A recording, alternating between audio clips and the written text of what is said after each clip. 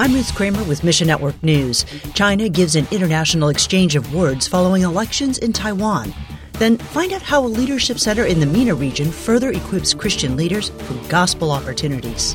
In our first story, tensions between China and Taiwan continue to play out on an international stage.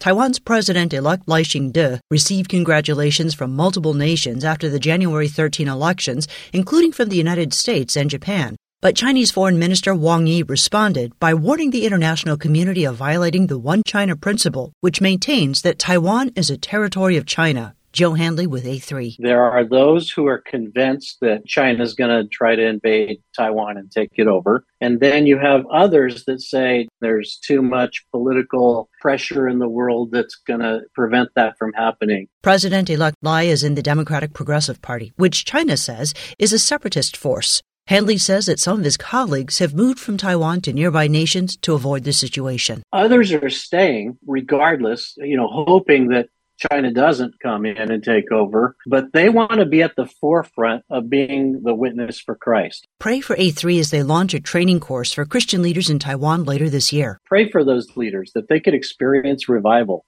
that they could experience renewal. And then pray for them in terms of whatever happens with the mainland. Pressures that are going to be on them are immense. Meanwhile, last February's historic earthquake in Türkiye and Syria claimed nearly 56,000 lives and displaced millions more. Entire communities were razed to the ground, and thousands of buildings were destroyed or severely damaged. Lana Silk says Transform Iran was one of the first groups to respond, helping hundreds of Iranian Christian refugees in Türkiye. We were one of the few that were given access to one of the hardest hit places. We took 10 tons of food supplies, hygiene supplies, clothing, blankets to our immediate vicinity. And tremendous needs remain today. It's a monumental task that the government has to rebuild after such a big hit. There's still so much to be done. Buildings are still rubble. That's not even been cleared. Deportation is a daily threat. We have people who will suddenly get told, actually, we're going to deport you and you have 24 hours notice. This is becoming a common experience for our people, and they get sent to deportation camps. One of our couples, the husband had a stroke right there in their offices because the stress of that news is intense. Find your place in the story at missionnews.org. Could you go without a weekly coffee and support a family in need? The same dollars go so much further in a place like Turkey, and these families are in great, great need. And turmoil in the Middle East, North Africa region is constantly filling the headlines. Think of how often you hear about situations in Israel, Iran, or Lebanon, for example. And yet hope remains. Despite the challenges, God is at work. Jennifer Murph with MENA Leadership Center says their team sees it firsthand. Our mission is to bridge leadership gaps and build the capacity of Christian leaders throughout the Middle East, Turkey, Pakistan, and North Africa to expand the gospel and accelerate what God's doing. Society in the MENA region presents incredible challenges for Christian leaders. These challenges include leading under political Islam, humanitarian crises, and a lack of resources.